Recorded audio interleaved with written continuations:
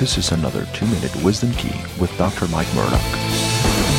The second greatest book I've ever produced is called 1001 Wisdom Keys of Mike Murdock. Today, Wisdom Key 139 is our focus. Silence cannot be misquoted. Silence cannot be misquoted. It can be misinterpreted, but it can't be misquoted. You know why this is important? The Bible says a man that is perfect in his words is a perfect man.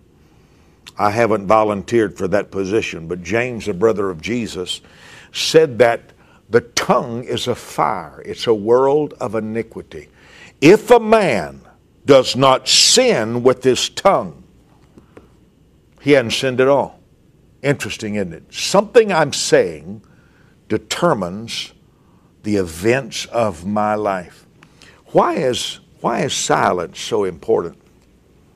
I wrote a song that a great lawyer produced over and over in all of his court cases.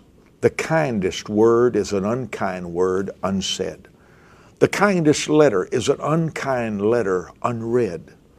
Words unspoken leave hearts unbroken. The kindest word is an unkind word unsaid.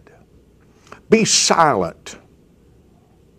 Be silent when the Holy Spirit nudges you and said, say nothing, speak nothing.